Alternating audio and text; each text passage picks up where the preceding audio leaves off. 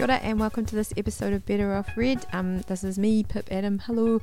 We're up to, I think, about episode 56, which is, that's more than 55. Wow.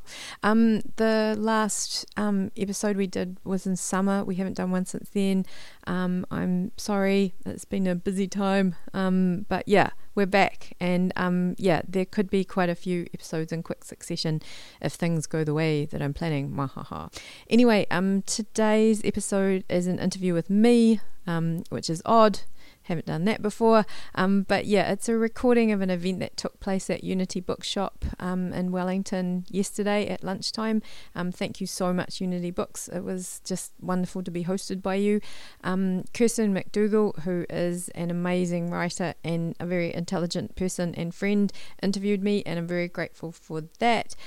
Tara Black also did an amazing sort of note-taking cartoon of it, and I will put a link to that in the Better Off Read WordPress page, which is betterreadnz.wordpress.com. I'll do that. Yes, is there anyone else I need to thank? Yes, thank you to everyone who came along. Man, it was such a lovely turnout. It was so great to meet some people and see some people, and yeah, it was really awesome. And I hope you enjoy it. Maybe because I recorded it because a few people said they weren't able to make it because they live in a lot of other places. But also I thought, I was a bit burbly and weird, so hopefully it might be easier to listen to it without looking at me being burbly and weird. Anyway, thank you so much, and I hope you enjoy it. And keep an eye out. There's some exciting events coming up, and we're really looking forward to them. And I'm going to be talking to some very cool people in the next couple of weeks. So yes, thank you very much. Bye bye. Oh, whoops, it's me again. Sorry, I forgot to say one last thing. Kirsten opens the floor up for questions, and you can hear the questions that are asked in the front row but not in the back. And someone asked a very astute question about the animals that are in the new animals, and you can't hear it, so I've just sort of edited it out. So you'll come across this weird thing where Kirsten will say, I think we have a question back there, then there'll be a little bit of silence, and then there'll be me answering the question. I'm really sorry to the person who asked the question. But my recorder was just facing the wrong way. Anyway, yes, so that's what happens there. It's not a mystery. Anyway, thank you.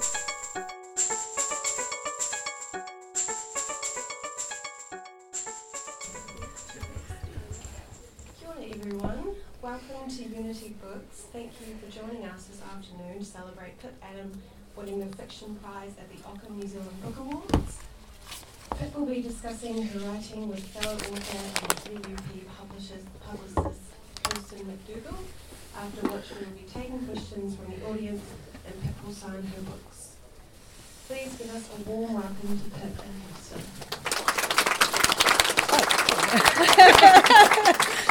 Who were you clapping for, Pip? I was clapping for you and everyone who came, and my wardrobe malfunctioned. Oh. My skirt rode up. Hey, welcome everyone to Unity Books on this cold, winterish Wellington day. Thank you for hosting us, Unity. And I'm really delighted to be here with Pip, who I've known, I think, since about 2012 when we went on, we organised our own book tour with Ashley Young. So it's really wonderful to be here with you, Pip. And I was so delighted about 3 weeks ago when I was sitting in the theatre at the Aotea Theatre, and they called out your name for New Zealand's largest fiction prize, the Acorn Foundation Fiction Prize, at the New Zealand Book Awards. So congratulations, Pip. What went through your mind when they called your name out?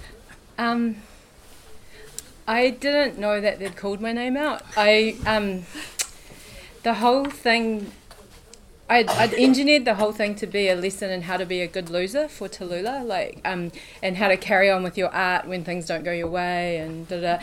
And also I really didn't expect to win at all, and so I was sort of clapping because I thought it was someone else. It's so embarrassing because it all sounds untrue, but so I was clapping away, and then Fergus was standing there going hello, and then I walked on stage and I had this dreadful moment where I looked up and I thought that photo looks a lot like Brian Ivan, not like me, and I thought that I was like some weird person just wandering around on stage, you know, like, and someone was going to come and lead me off quietly. And yeah, so but I instantly felt incredibly grateful. Like, I just couldn't believe that anyone would be that kind. Aww. Yeah. Well, it's not actually kindness. It's something else. It's celebrating your brilliance. I'll just read this bit by one of the judges, Anna Smale. She wrote in The Listener about why the judges chose Pip's book. She says, the commitment that distinguishes the novel's style is visible in the originality of its subject matter and structure. The book looks with deep seriousness at ostensibly trivial worlds of fashion and hairdressing. It scales the painful places where inner and outer lives meet. It examines the juncture between human and animal experience and the relationship between waste and beauty. It is willing to leap into the surreal in order to capture the weird violence and strangeness of being alive in this post-colonial island nation in the 21st century, which is a beautiful kind of summing up of what you're doing in the book. But I wondered if, for the people here who perhaps haven't read the book, you might just briefly describe the new animals in your own words. Gosh, okay. To me, it's a book about fluidity. Like, I mean, I think for anything that I write, I try to have something at the centre, you know, some kind of touchstone. And the touchstone for this was very much the Headless Chicken song, Expecting to Fly, which I just played endlessly. And then towards the end, it shifted and it was more a... it was a Cake Kitchen song which I played over and over again. So when I'd write, I'd listen to the song and I'd always be writing towards that, and also towards the idea of fluidity, fluidity of gender, fluidity of bodies, fluidity of mind, fluidity of art. So like that doesn't tell you a lot about the plot, but yeah, no, that you know, that's sort of what the book is to me. Like, it's sort of a manifestation of that interest that I had in bodies that shift and bodies that change, and like that there's some malleability in who we are over time and some malleability about who we are with different people. So yeah, it was kind of about that.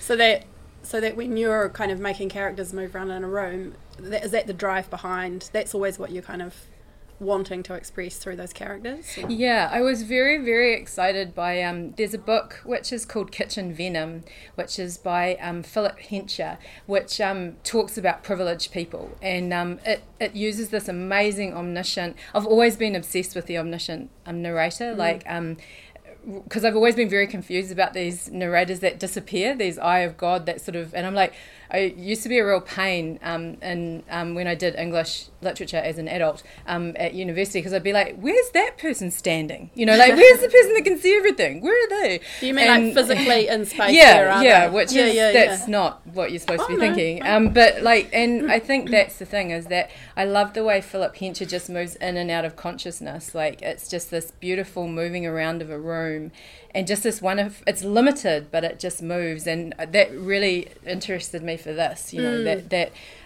you know, we could move through a room rather than being seated in one consciousness. We would have opportunities to see the same room from different consciousnesses. Yeah, I mean, you certainly do capture that fluidity. I was reading that final group kind of cast scene when they're in the workroom, deciding which clothes they'll use for a fashion shoot. So they've got hairdressers there and a model and the designers, and you move around those characters just so beautifully. It's actually hard to see the seams in the writing, actually. When you're moving, it's like we kind of slip between, but we're always very clear about who we're with. And it's incredible. So all of the characters, one of the things I was thinking about yesterday was that they all live these very brittle lives. They're all scared they're going to lose their jobs, they're scared they're going to lose their cool factor, or they're going to lose each other as friends. You know, if they were even real friends to begin with, they even wonder about that. And they're worried that they're going to get found out as imposters. Can you talk about this fear that they all have? Because it feels to me like that's part of the energy of the book. I guess insecurity is part of it. You know, insecurity is part of the sort of byproduct of fluidity in a way. You know what I mean? Like, if things are unstable and moving, then we're constantly readjusting ourselves for who we are. And like, I guess in my mind, fear and doubt are actually really useful things in a life. You know, I think there's nothing more dangerous than someone who's sure of themselves now and was sure of themselves yesterday and will be sure of themselves tomorrow, you know, like, and, you know, I think that that's where that fear sits. Also, yeah, I'm interested in fear. You know, fear is often seen as, well, for me, I'll just talk about me, like, if I'm frightened, I think, oh, that's kind of a good person's fault, you know what I mean? Like, it's a good person's fault, but fear can be incredibly corroding. Like, fear, if I'm coming from fear, it can often be dangerous because I'll get defensive and strange and angry, and I was quite interested in that idea as well. You know, we you know, anxiousness, sometimes I find myself valuing it in myself, like I'm like, oh, you know, it's good that you're not, you know, confident, but I just, yeah, I'm interested in that at the moment as well, just that kind of, you know, fear can be dangerous, I think. Yeah, well, it's certainly, I mean, certainly that it creates a tension in the book that keeps you on your toes, and yeah, I guess that's what I feel like is part of the driver and a lot of the characters. And one of the important points of tension in the book as well is this idea of class conflict. So you've got between these sort of two different generations, and I just wondered if you could just explain that really briefly, what that is, and then why that was important for you to explore. Yeah, I was really interested in it kind of from the hairdressing point of view, where I used to work in a hairdressing salon in Auckland, which was in a very wealthy part of town, and we were expected to dress in a certain way. Like, it wasn't palatable for the people coming to us that we were not paid well, and that we were, you know, and I was always interested in the service industry kind of stuff that we have going on, you know, that, you know, and I would go often to photo shoots, and, you know, I'd have to, you know, often I wouldn't eat, but I'd buy a new pair of shoes or something like that. And, you know, that was largely my fault. That wasn't, you know, but there was this odd pressure about, you know, presenting as one class when maybe we were operating as another. And I think in the book, you know, like the young guys that run the design company, the label, are very rich, you know, and I guess for me, I'm really interested in that idea that you can't be rich and talented, because I think you definitely can be rich and talented. But I was also interested about opportunity, like who gets the opportunities, who gets the opportunity to speak, who gets the opportunity to show. And you know, I guess Sharona is one of my favourite characters for that reason, and that, you know, if there'd been slightly more money behind Sharona, there's a possibility that the tables would have been slightly turned. But yeah. I think it was a real reaction to that neoliberal idea that if we just work hard enough, everything will be okay, and that's simply, I don't know, like, I have not found that to be true. No, neither have I. Maybe it is. Yeah. I just had a thought just then. It'll come back to me. I wondered, do you want to do a little bit of a reading? I texted Pip last night and I said, can you choose something that's mesmeric or has a musical quality to your ear? I don't know if you chosen something along those lines. I tried to find something. I'm going to do something really, which seems like a silly idea, but I'm going to do it anyway. I'm just going to try and do this conversation between, okay, now we're in trouble. While I was writing this, Elodie was always Elodie, but since then everyone's told me it's Elodie, so I'm going to try and do Elodie, but I'll slip back. So this is a phone conversation between Elodie and Carla, who's a hairdresser. Elodie's a makeup artist. Where should I start from? I'll start from here.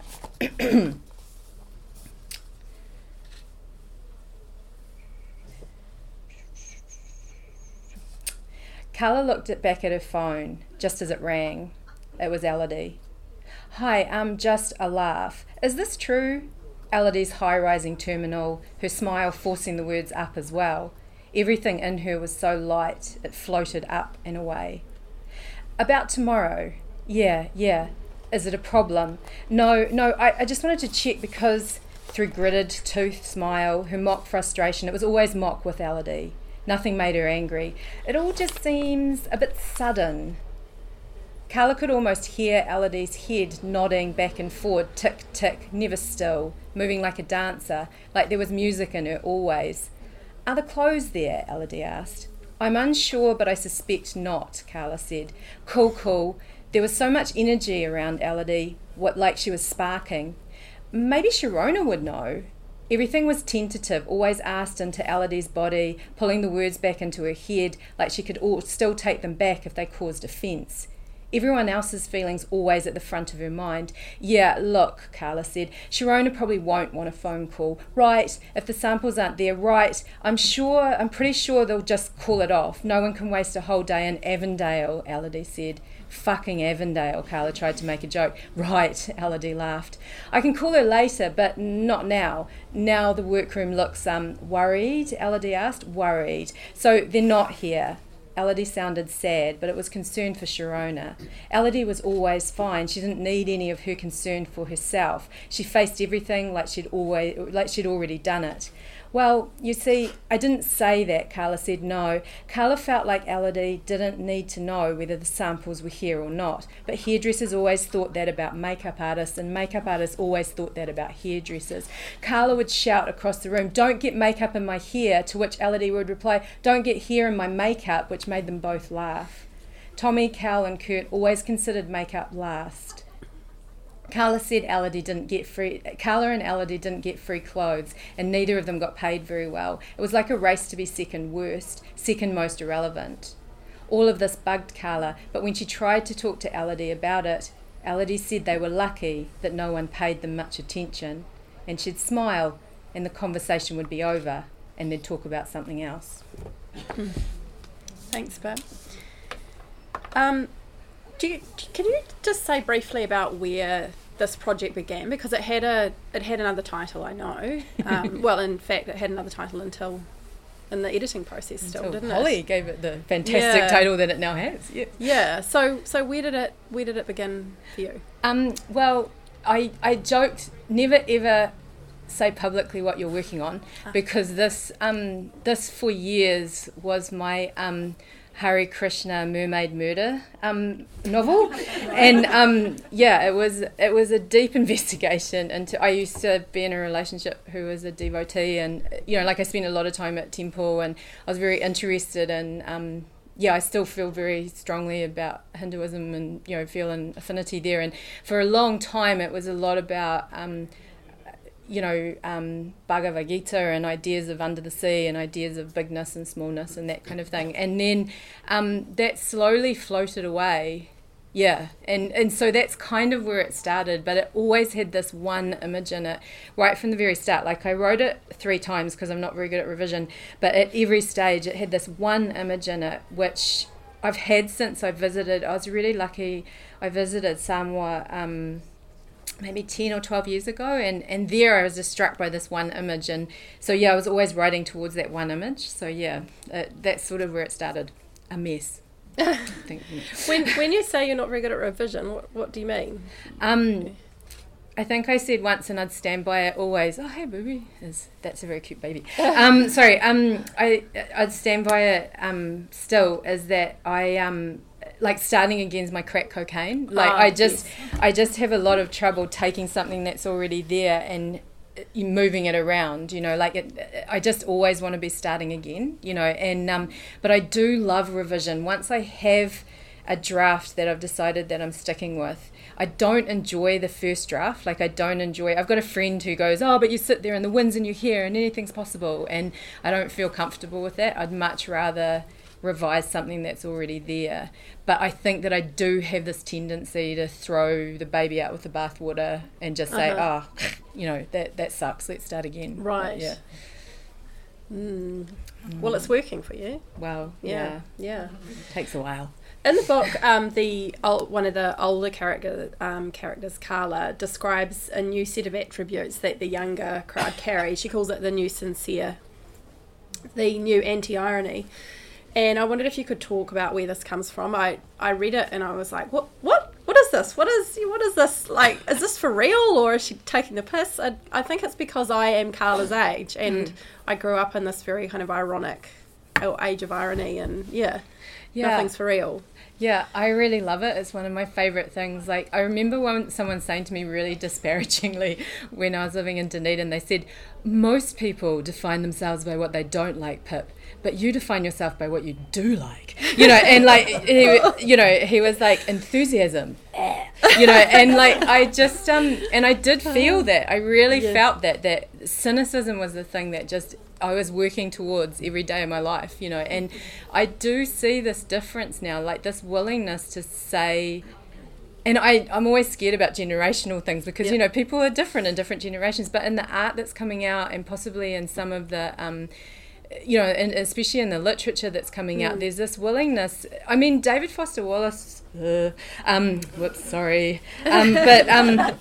he wrote this amazing essay about sentimentality, and I find it incredibly attractive, the idea that maybe there will be a move towards sentimentality and, the celebration of sentiment and the celebration of kindness. I think that's the other thing I really love about today is that, kindness is okay. I remember thinking, oh, kindness is the new cool, because for so many years it was like, look at her, but it's just, and I'm really excited about that. But I still value irony.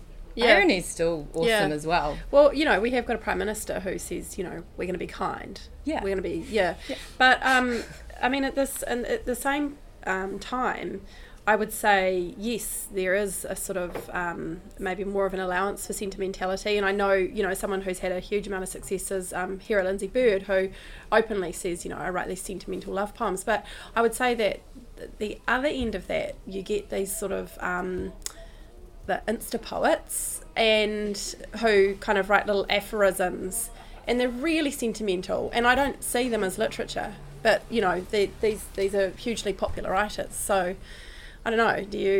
Is there a line you draw with this, or no? I'm really, I just love it. I know, and I mean, I totally see. I just absolutely love it. Actually, aphorisms. I didn't even realize there was a name for those until I went to this lecture at the Poetry and Essay conference this year, and I don't know. I'm really bad. I have zero taste. I mean, which is bad because you can't. It's about fashion. But I just bring it on, like Pac-Man. Interesting. Okay.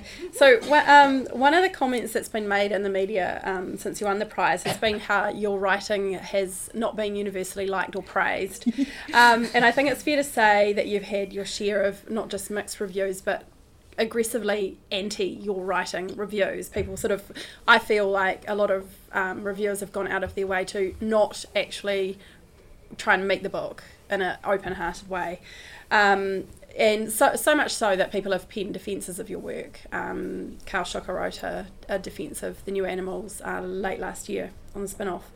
I think there's a lot to say around this, because I actually think it points to a larger concern about how we read fiction. Namely that many readers, present company excluded of course, want to be drip-fed information, and they want emotional payoffs. They're not interested in novels that push against the boundaries in art. They want easy entertainment. And then I think, but then why should they want their boundaries pushed? Why shouldn't they want to just lie on a sofa and have a good time with characters that are likeable and relatable? Because this is one thing that often gets labelled against you, is that you don't write likeable characters. And I just wondered, in terms of some of the reaction to your work, do you think that this is true, that it's about this kind of likeable, relatable, easy read thing, or is there something else going on? I remember Fergus and Damien Wilkins have both said this to me, where they've gone, it's not an easy book, and I've gone, oh, and they've gone, you fucking know it's not an easy book. And that's just me, I do have this idea of sort of faux kind of oh, surprise, they didn't like it, oh, poor me, and really in reality, this is the great thing about not making money except I just made some money out of writing books, but I mean, this is one of the great things about how it isn't a job and how there isn't someone waiting, because I entertain myself, and I was just reading over it, and I'm like, what if I make this bad writing? Like, what if I make this, you know, what if I break all the rules about a good sentence? What if I break all the rules about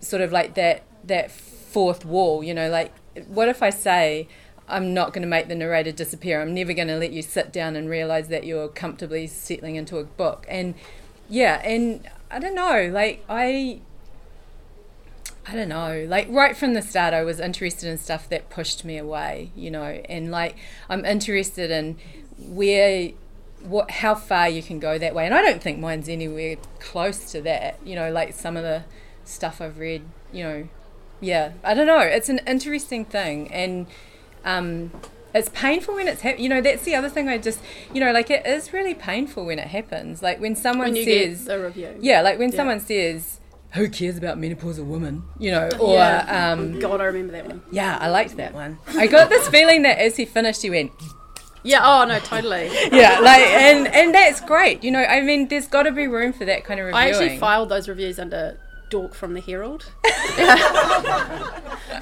We have to be kind. No, but I think there's plenty of room. There's so much room for that kind of reviewing. But what's odd, I was talking to Dominic Huey the other day, and he comes from a background of hip hop, and he was saying the first time his book got an unkind review, he rang the thing and said, "Who do I talk to about telling this? Whether and because that's what he did in hip hop. You know, if someone says something mean, you would say something mean back, and we just don't seem to have any of that conversation. There's not a conversation back to the reviewer, you know, which is kind of the only person I've seen do it really well was Bretton Jukes. Like it was just the most magnificent what comment. Did he do? Well, someone put this review of Birdland on a blog, and he wrote a comment back, and he just said, look, there's 8 factual errors in your review, and there are several I think he said something like there's several errors in taste, but we'll leave those. And that was really beautiful.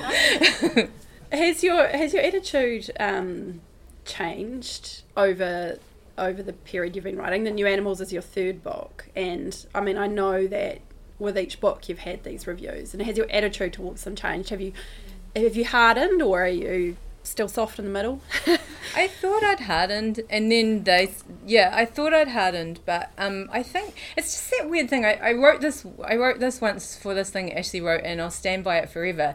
For me, it's always like you take off all your clothes and at home, you look in the mirror, and I say to myself, looking good, you know, and then, or looking okay usually, but you know, like, and then I walk out into public and people start going, you know, and like, that's often what it feels like you write something and you're like, I think this is pretty, you know, I think this is okay, I think this is worth your time, and then someone says no, and yeah, my little heart goes, and I have a wee, and then, but the wonderful thing that I realized is that what a lot of those reviews are saying is shut up, you know, they're saying, stop talking, shut up, and the wonderful thing about writing is that I can just go to my computer and just go tick, tick, tick, you know, like you know, like, I mean, nothing needs to be published ever again, but I can write the next story, or I can write the next sentence, and you know, I haven't shut up, you know. So how do you feel then, kind of winning this prize? Does that feel like I mean, because it's an interesting relationship to have, because in a way it's like you don't want to look for outside validation, because if that's what you were looking for, those reviews would ruin you, but it's sort of human too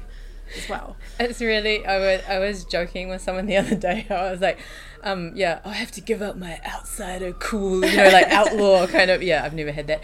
But yeah, it is really interesting. Like it bemuses me, but I am just so incredibly grateful. Like I think with anything like that, and I must say as well, that group of people judging it was incredibly huge for me as well. Like, you know, I have a huge connection with, you know, How Late It Is, How Late, you know, he is one of my favourite writers, and then the person who chose that book for the Booker Prize was one of the judges, and like, it means heaps. Yes. It means so much, and it's, you know, and I'm so grateful the people that have bought the book, like, you know, like, these people have said one thing, people have said, it's not, you know, like, there's still all that other stuff out in the world, but people have still been willing to buy it, and I'm really grateful, or read it at the library, or it feels like a really deliberate choice, not a compromise, or he's a writer who's done a lot of good stuff, they need a prize, you know. Now it feels like actually they were going out on a bit of a limb, and this doesn't always happen, you know. It doesn't always happen with these prizes. Can we talk about the ending of the book? are we allowed to talk about what happens yet, or is that when are you allowed to start giving spoilers? 12 months. 12 months. Well, it's been 12 months. I'll be careful. No, I'm not going to do that. But I just wondered about if we could talk about how you kind of shift the energy of the narrative and how you do this and why you do this. It's a very vague, big question, but there is a big shift. Yeah.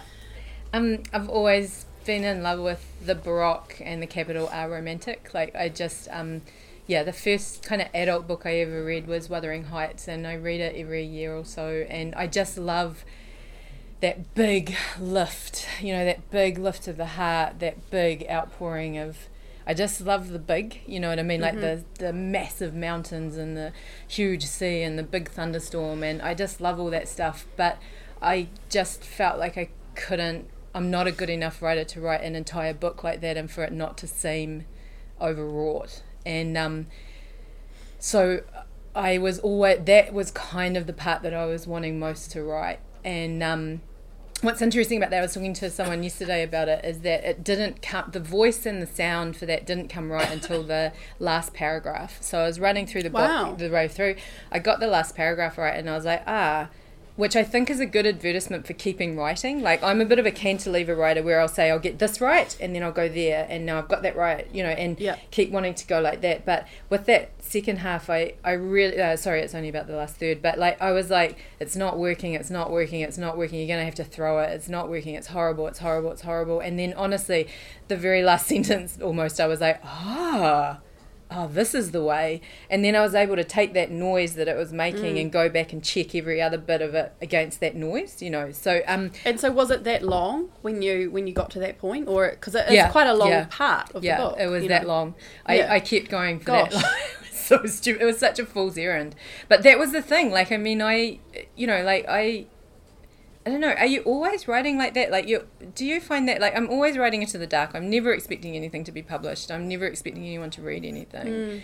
So, like, I'm just entertaining myself. Like, it does show a certain amount of resilience, though. Do you think that you're a resilient person? Is it or resilient writer? Bloody-minded, yeah. I don't know. Like, just like, what's the word? I don't know. Yeah, that is a word, bloody-minded. Good. Yeah. But, it's just, I mean, it was just so weird because the thing is, this was all written in those little 15-minute blocks, so it was just like, at 7 a.m. I have to write, I have to write 700 words. They're not going to be good 700 words, blah, blah, blah.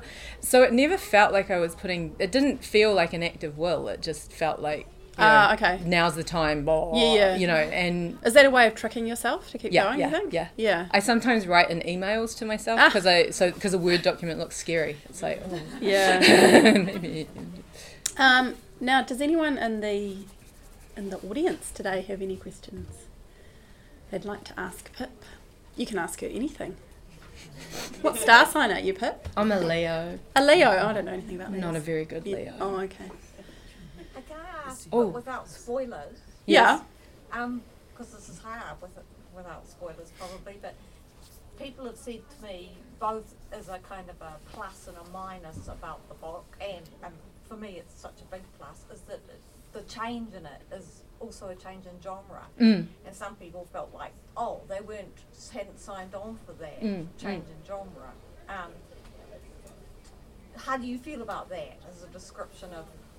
Yeah, well, like, the first bit of the book is State of Siege, Hench's Kitchen Venom, and the one that flips halfway through, the frame. Anyway, so that's that. There's what is intensive care. So intensive care does the shift as well. And I'd been writing for ages thinking that I did want a shift to science fiction. And the second half of the book is The Martian, just out and out. So like, I always wanted that shift, but I wasn't sure how it could happen until I read Intensive Care. So Frame, Intensive Care, read it. It is an astounding book. So I don't know.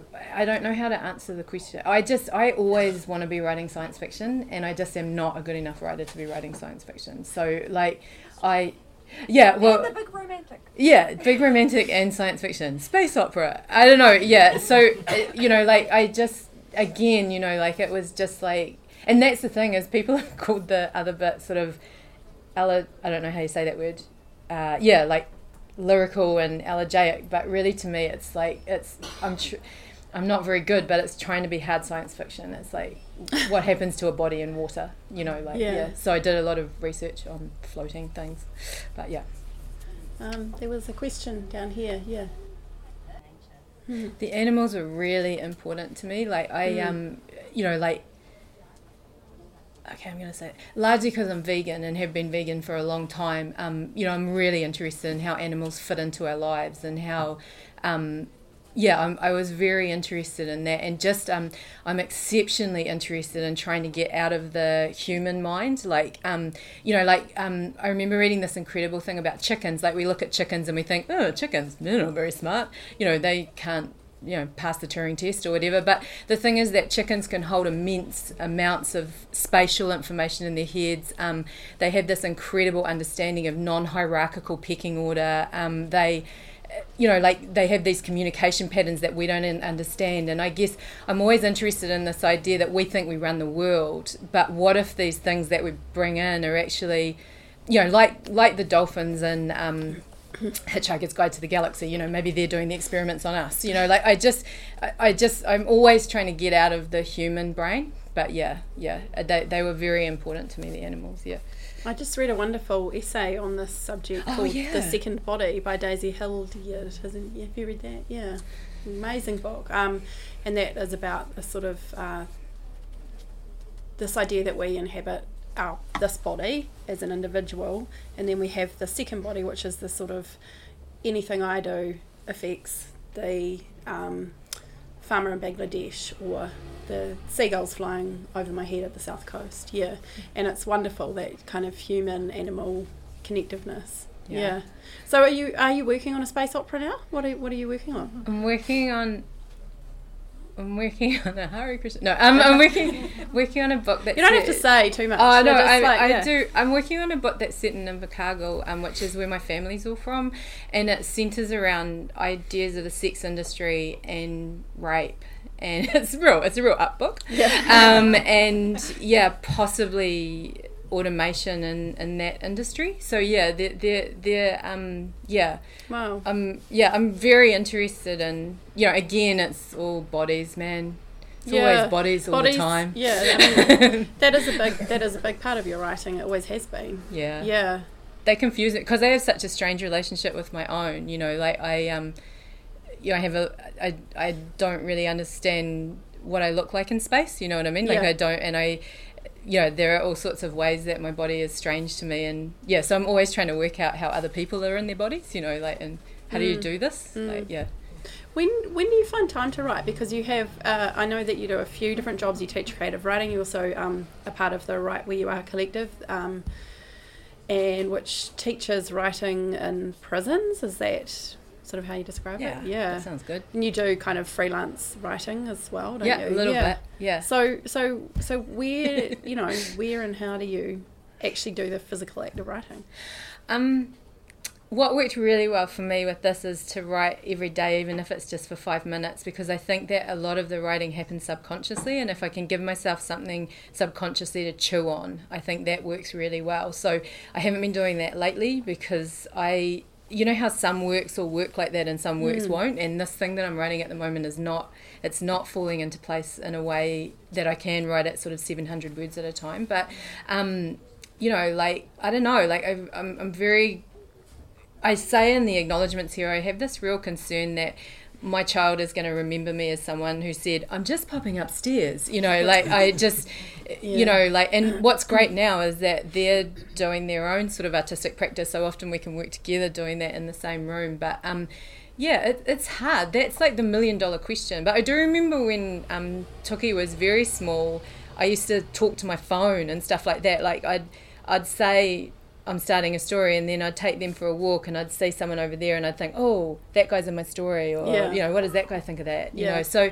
I feel like, and it was Elizabeth and Jenny Bornholt who's talked about that once, you know, that you're always writing, you know, like, and sort of giving credit to the fact that reading is writing and looking is writing and thinking is writing. It's all writing. Yeah. she says. Do you do that thing? A number of writers talk about how they won't finish a scene. They'll leave it unfinished or even a sentence unfinished. So when they come back, they're not having to sort of power up the whole machine again.